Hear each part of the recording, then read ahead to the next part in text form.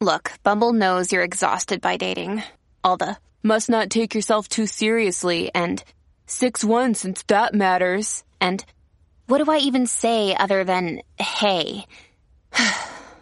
Well, that's why they're introducing an all-new Bumble with exciting features to make compatibility easier, starting the chat better, and dating safer. They've changed, so you don't have to. Download the new Bumble now. Hey, what's up, everyone? The next movie I'll be talking about is called Search and Destroy, and I got this movie by buying this DVD here.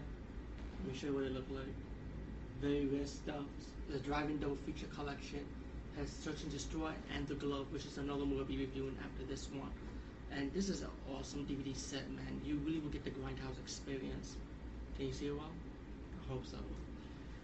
Anyway, Search and Destroy is a cat and mouse movie.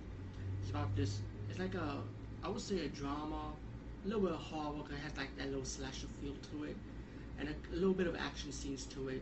And it has a lot of action, but you know, a little bit of action between the middle a little bit. Mostly a lot of talking, but it was a very enjoyable movie.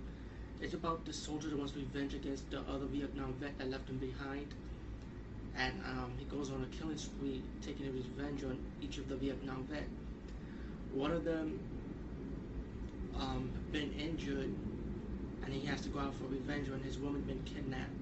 And so you got this big shootout scene at the end. You know, talk about fall off from 9/11, by the way. Bad security over at Niagara. Anyway, no offense to the Niagara Police Department, but this was in 1978. It's just a movie, but it has this big shootout scene at the end. How the Vietnam vet go after the other Vietnam vet who killing his friends. And you know, shootout, couple martial arts scenes. You know, he gotta save his woman. All in all, it is an enjoyable movie. The Glove, and this movie stars John Saxon in it. And who does not love John Saxon? We all love John Saxon. He's truly one of the icons, also in cinema. You know, he may not be like super major A+, but you know, he's an icon. He plays in many different genres. And let me just give you a final review. This is a wonderful set from the double feature line, from the Drive-In Double Feature. Get this, it does give you the driving experience. And the Search and Destroy and The Glove movie, I did enjoy them. It's mostly was a lot of drama for The Glove, be honest with you, just like Search and Destroy. It's mainly more drama. You have a little, but in The Glove's case, you have maybe like probably 2 major action scenes only, similar to Search and Destroy, pretty much the action scenes of it.